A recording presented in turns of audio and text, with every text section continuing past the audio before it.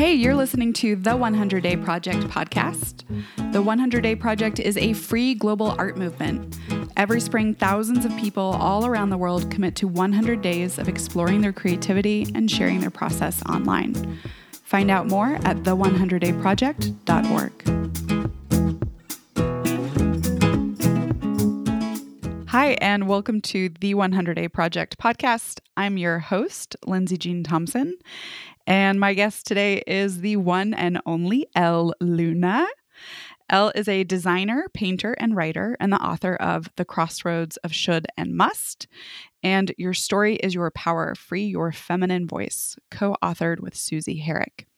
She previously co-facilitated the 100 Day Project, that's this, and worked as a designer for IDEO, Medium, Mailbox, and Uber. Elle lives in the San Francisco Bay Area and can be found on Instagram at Elle Luna. Hi, Elle. Hi, Lindsay. I'm so excited to have you here. It is great to be here. So we actually have been leading the project together the last couple of years.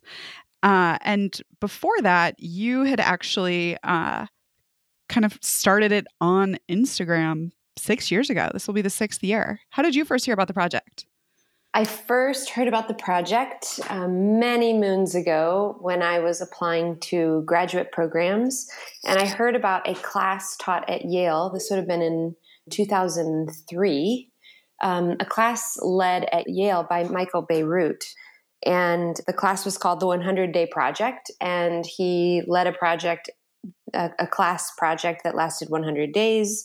You basically repeated the same design action every day for 100 days. I thought, wow, this sounds like the coolest class.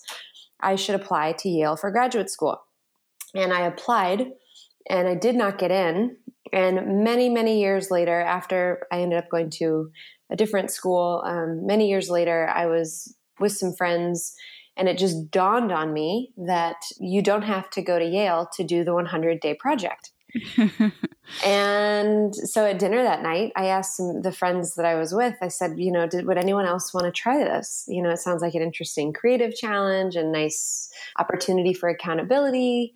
And every single person at that dinner said yes. And there were margaritas flowing, and there were, but I think everyone was genuinely pretty psyched about it. And I don't know if you've felt this way talking about the project. You just talk about it and people immediately have an idea for a project and want to participate. So that's how it started. And we did that 6 years ago. We all just, posted it on our Instagram accounts that we were kind of hijacking this project from Michael, and we wanted to do it. We wanted to do it together. And that's how it started. And so that would have been 2013. And who was running the project with you, or was it just kind of this more casual, did you pick a start date? How did it kind of first begin? Well, back at that margarita dinner, we just chose a start date. I think it was like the first Tuesday in April.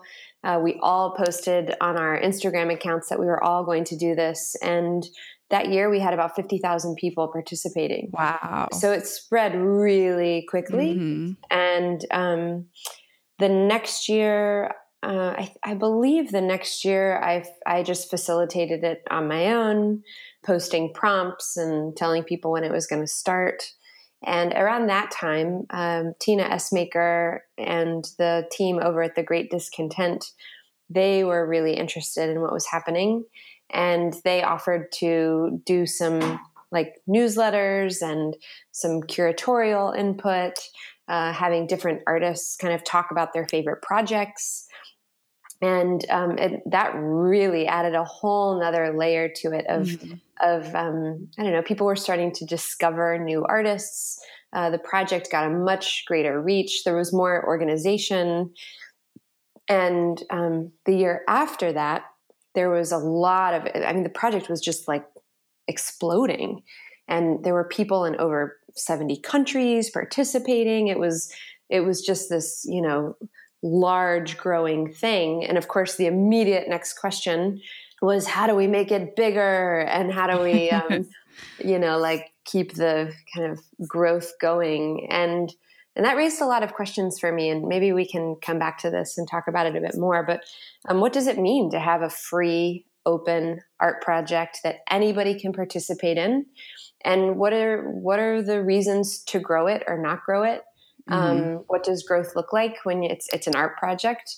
When at that time it was just something, nobody was making money off of it. It just existed because we felt like it needed to exist. There was something really, really pure about that intention that felt really good. And there were a lot of, there was a lot of different chatter about what it could become or where it could go. And to me, it felt, for my own experience and involvement, it just felt really important that it stay a very egalitarian, personal, collaborative art project that anybody anywhere in the world could participate in. And they didn't need to have the finances. They just had to have the time and the willpower, and we could do this thing together. And this like very unifying experience. So that was, I guess, 2000. That was for 2 years after that. And then Lindsay, you and I, 2 years ago began, or is that right? 2 years? Yeah, 2 years ago. 2 years ago, I don't remember what I said, but we started talking about it. Yeah. Because the project, it is like, it's a collaboration and it's a project. There's so many moving parts. For those of you who participate in the project, there's just a lot of content and there's a lot of emails that get sent just at the right time. And even the idea of the podcast, that was your idea last year, to really bring that to life. And it's better when we do it together. And Lindsay, for those of you who don't know, Lindsay and I are really good friends who also get to work together. And so it was just really fun. And we would get together and we'd plan and come up with all the different ideas we have for how to get more people involved. And so it's been really fun getting to collaborate with you, Lindsay. It's been such an honor. I feel really similarly to you. And I think probably this is why it ended up working out that we could lead it together. Was that, this project doesn't really belong to anyone. Even Michael Bierut, who started it, basically said the same thing, that it's just kind of the beauty of the project is that it is so open and that anyone can do it if they feel the pull to do it. That's right.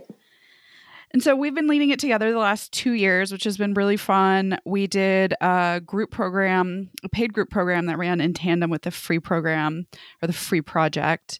And this year we were kind of starting to brainstorm, what do we want to do? And you kind of sat with it. And what did you decide? Lindsay, you're so good at getting right to the heart of the matter. Well, Lindsay and I began doing our planning. So even though the project doesn't start until April, the work really begins like at the end of the year. So end of December, we began having like our, calls every 2 weeks. And something inside of me was just feeling a little off.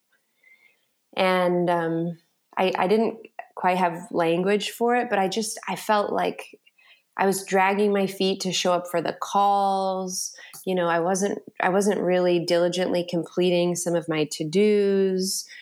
And I really, over New Year's, I took some time, just some like quiet time with myself to really like sink into like, what was that and what was going on? And the more I sat with it, I had also been reading and doing the Marie Kondo process, at my house. And there's this part in the Marie Kondo, the KonMari method, where she talks about feeling complete with something. Mm. And when I had a bit of quiet time to really reflect, I realized that there was a lot with the project in terms of leading it that I actually felt really complete with. Mm-hmm. I felt like I had led and or co-led in a variety of configurations for 5 years, which is 500 days plus however many days on the front end and the back end. Yeah. And it was this like wildly successful project. Like, you know, when I look at my bio, it's like the thing that is potentially most successful. And I just remember sitting there thinking, I feel good. I feel really complete. And there were parts of me that are like more scarcity mindset pieces of myself that really, you know, enjoyed how much everyone enjoyed me like co-leading this project, Mm-hmm. and loved the, you know, accolades and the, you know, some of the things that feel really good, right? Like it's a very popular project, and it has been, and it will continue to be. And it's just naturally, a very inclusive project. And also I felt complete.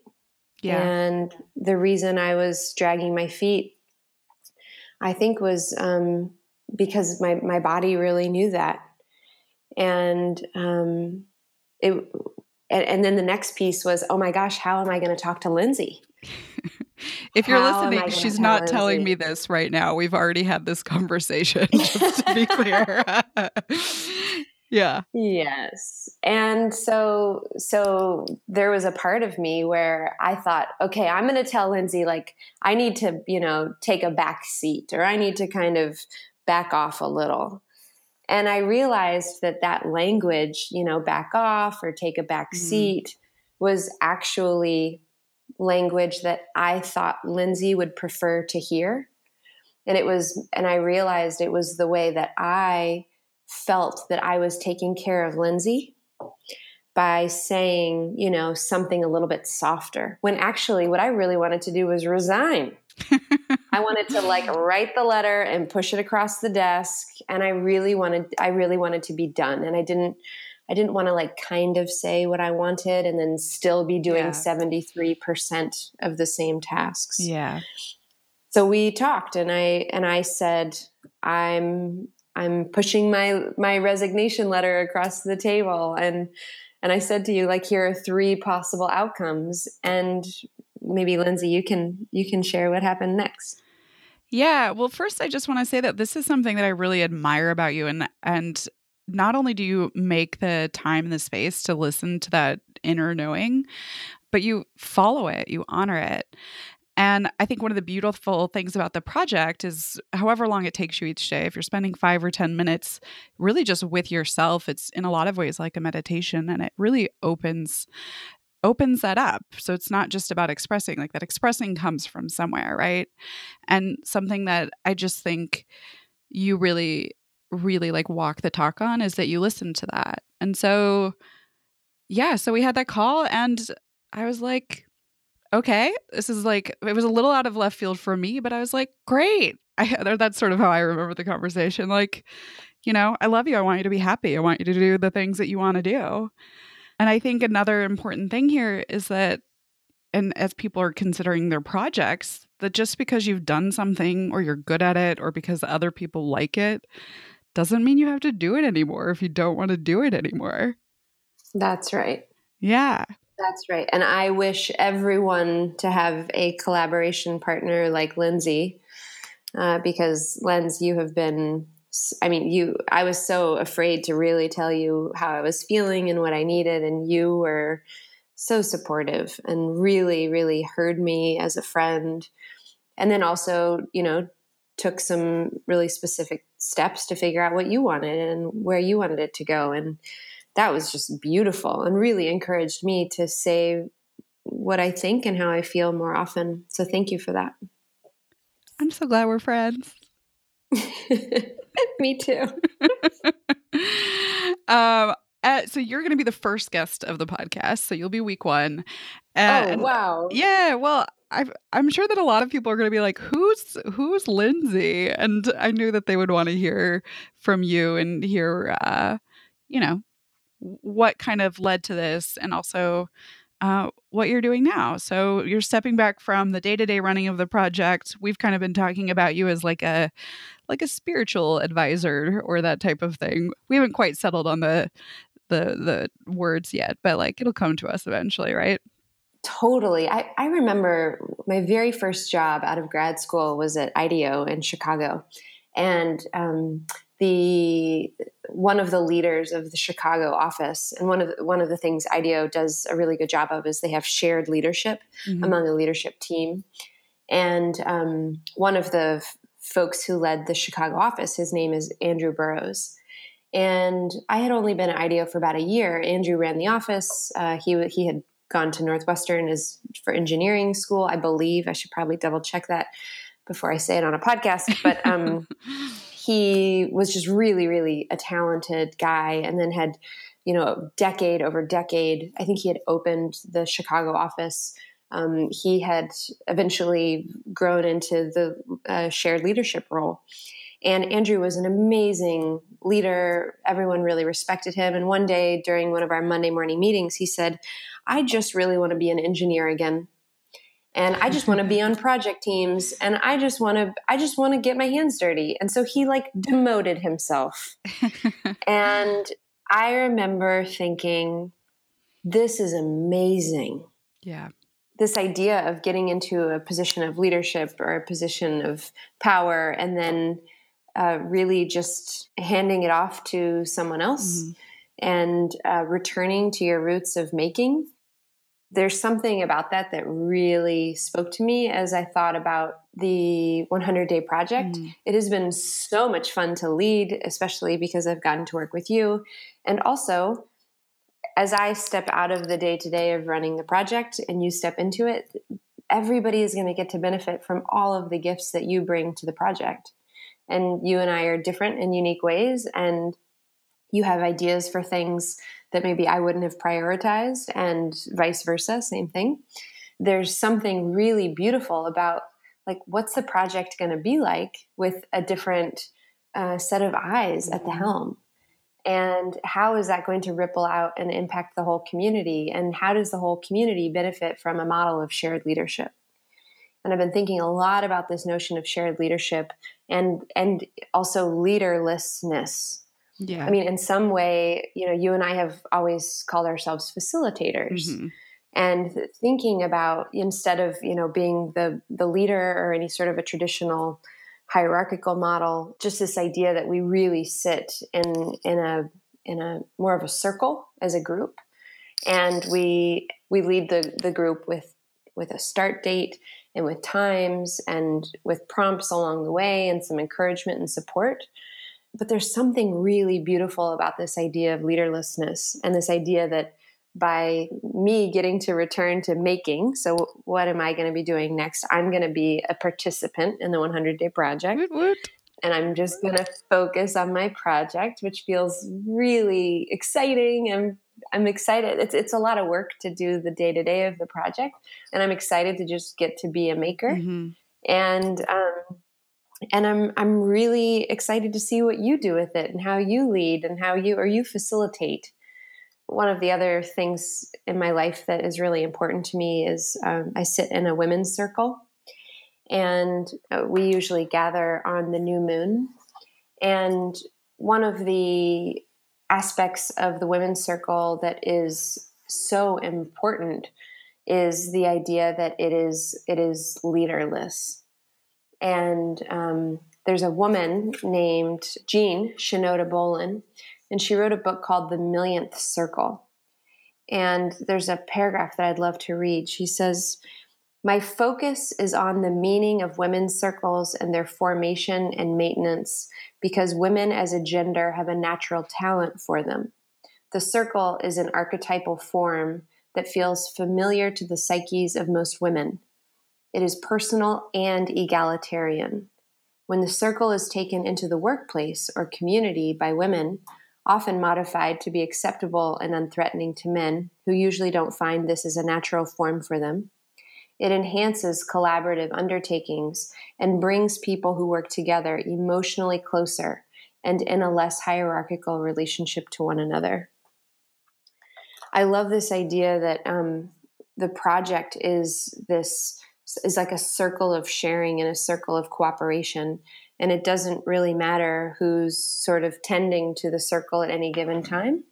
and this idea that like we're all sort of called to lead in our own ways. Mm-hmm.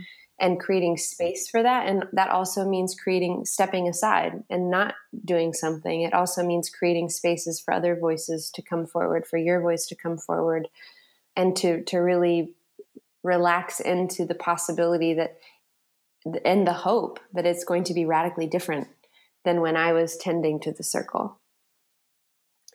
So for me, the what's nextness is a bit of just supporting you and watching you create this next iteration of the project, and just getting to witness you and all of your magic and all of the voices you're bringing in, and all of the different ways you're the things that you're excited about and that you're just making happen. It's so exciting.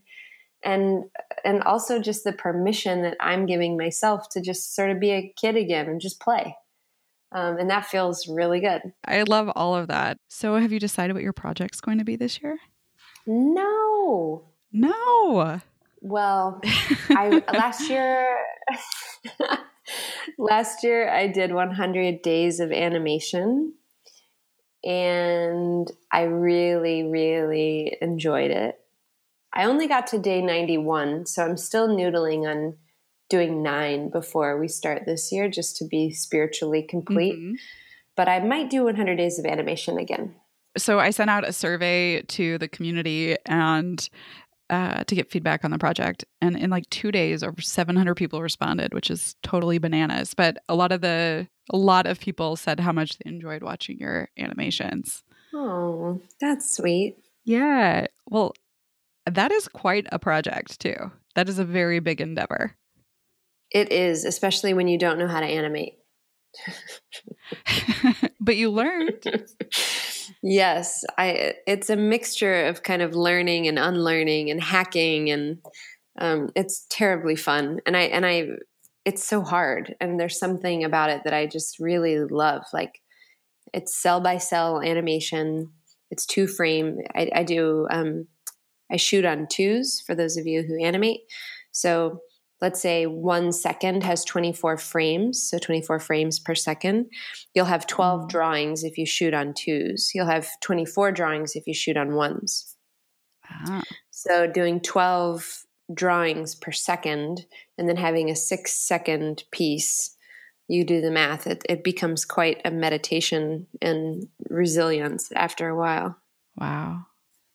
What have been some of your highlights, either of doing your own project or leading or observing other people doing the project over the past 5 years? Oh, wow. One of my biggest highlights, I will never forget. There was a woman who had an Instagram account that was just all these pictures of her cute 2 sons playing soccer. It was just like the life of a soccer mom.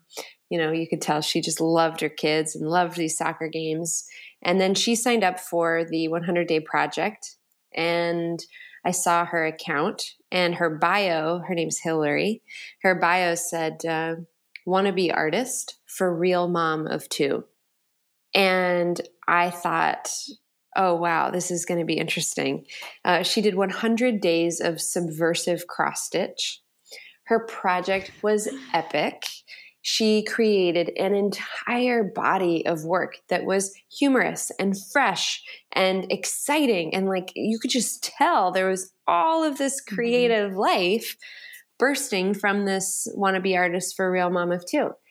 And at the end of her 100-day project, I wrote her a note and I said, you've got to change your bio.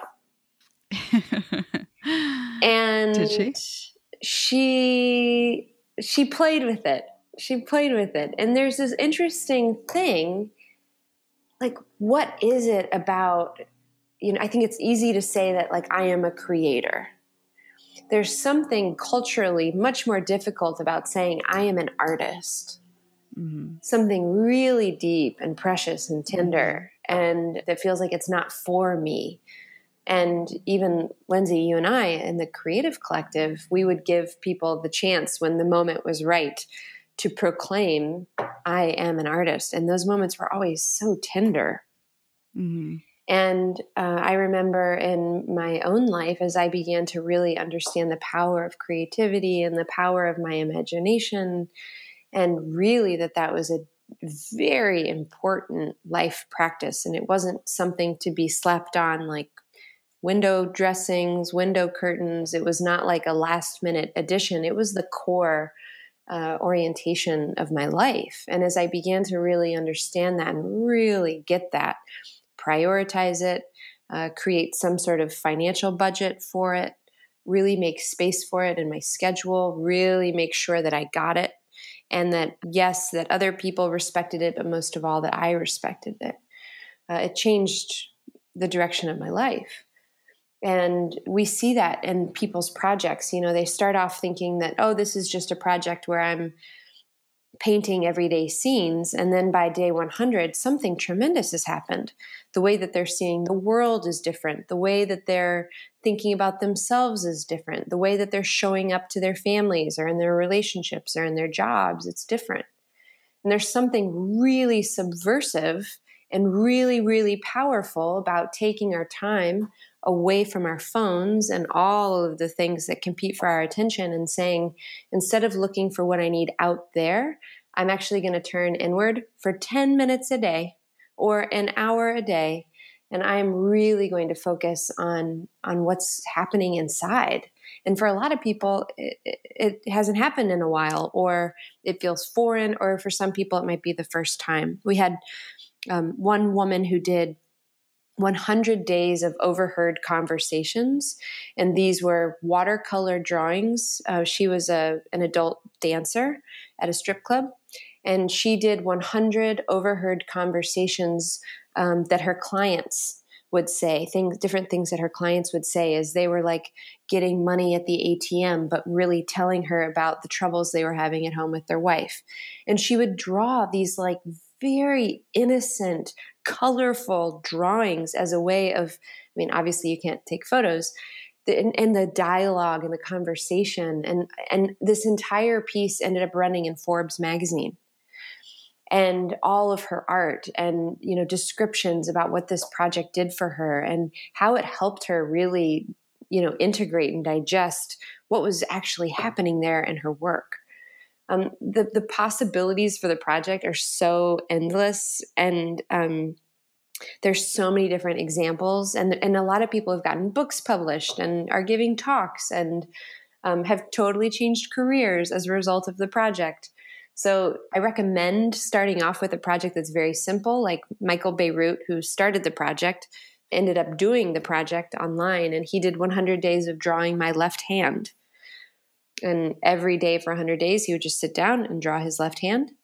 And if you start with a project like that, if you make it really, really simple, overheard conversations, new recipes, whatever it might be, you end up somewhere that you never could have anticipated at the beginning. And we actually got to interview Michael last year, which was kind of a highlight too, I think, right? Oh, it was amazing. He's brilliant. Yeah. He's funny. He's generous. He's really, really kind. He sent us the nicest email after that came out. It was very sweet. I think about something that he said on the podcast pretty often. He said something like, "Is this fun? I don't know if it's fun." And I think it's fun, but I have I feel like a pretty good relationship with my kind of both creative practice and also discipline. But like one of the things that we've both noticed a lot about the project is that sometimes people start it and it, you know, they don't finish because it becomes a chore, or because it just isn't that fun for them. And I think for both of us, or maybe I'll just speak for myself here, I would love for people to enjoy their projects more. So to choose something that made them happy, or that they enjoyed doing, or that actually was fun. How do you feel about fun in your project or your creative process generally? Well, I feel like by day 30 or 35 is usually the point where it's a bit like, in the early stages of a romance, where like Mm-hmm. the, all of the good ideas and all the like kind of planning that we've done about our project, begins to fade. And by like day 30, 35, 37 is a bit of the reality of, oh my gosh, I've signed up for this for 100 days and I'm out of ideas. Yeah. And that's when the panic arrives. Or, oh my gosh, this is so romantic and fun. And then the reality sets in and it's like, oh my gosh, this is hard. There's some hard stuff. And for me, that's when the project really begins. That's the moment when our own personal development arrives. Can we keep showing up when things get hard? Can we keep showing up when we don't have, our ideas might not be as sparkly and fun as they were at the beginning? Can we keep showing up and sitting down and doing the work? And are we okay with making bad work? Are we okay with making really bad work or maybe less skillful work? And can we keep our commitment and stay in the process and trust that something eventually is going to happen? And it does. And usually those are the breakthroughs. When we least expect it, we think we're thoroughly out of good ideas. We're ready to give up. And we're still, plugging away every day. And then boom, something that we never could have anticipated arrives. And that takes the project in a whole new direction. And that's really exciting. You can watch it when you can tell they're getting bored with their project. They're getting bored with their project. They're really thinking of quitting. And then something happens, and instead of distracting and going somewhere else, they actually drop deeper into their project and unlock a whole new world. So that's terribly exciting to see. So I think that's fun, but that's fun on the other side of a lot of pain. So I'm not sure. Yeah. I mean, I guess it helps to choose something that you really want to do. So even when it's less fun or when it gets to be a little bit of a slog or when you run out of ideas, it's still something that you genuinely like. Yeah. Yeah. I would agree with that. Well, we have just a couple minutes left. And in closing, you have done this project many times. You have led it for 5 years.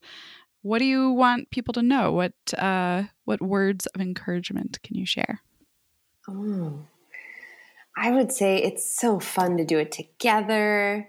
It's so fun to bring family members in, or your wife, your spouse, your mom. It's so fun to do it with other people. And it's also really fun to find people in your community who are doing it and, meet up at the local library or, have some sort of a get together and use it as a way of like meeting more of your neighbors and connecting more within your community. And certainly that community will be online, it'll be on Instagram, and it can also exist within your physical geographic location. It's just such a fun project. And I guess my encouragement would be, or the words that I would leave people with is, it was the essence of why it was started was as an art project. It's an art project and it's a creativity project. It's not a project that is intended to solve all your problems. It's not intended to pay all your bills. This is like the one chance that you get to do something that is just totally for you and is potentially purposeless. And you get to participate and show up in this thing that is just for you. Like maybe you really love the color purple, or maybe you love white doves. It's a chance for you to just pursue something just for you, and you don't have to explain it to anybody. And I can't think of many other places in our life where we get to do that. And it doesn't have to have a point. Your whole project can just be to explore something because you love it. And that's enough. And it's really, really fun to have a project where we can just explore and share and be in it together. And it doesn't have to be or do anything other than that, because that's enough. Amen. I love you so much. I'm so glad we're friends. It's been such an honor to get to share this with you and with the entire community. This community is amazing. I love seeing people participate and cheer each other on. And I just can't thank you enough for bringing me into the fold. Right back at you, Lindsay. It's amazing. Thank you for having me on. And I'm spiritually in the ether here. So I'll be around, but I'm rooting for you. Hey, thanks so much for listening. Again, I'm your host, Lindsay Jean Thompson. You can find out more about the 100 Day Project at the100dayproject.org. This podcast was produced by Adam Day, music by Peter Fenn. Our guest next week is Virgie Tovar. I think that's what's so amazing about creative work of any kind. It is deeply spiritual. It is deeply, it forces us to connect to the most vulnerable parts of ourselves.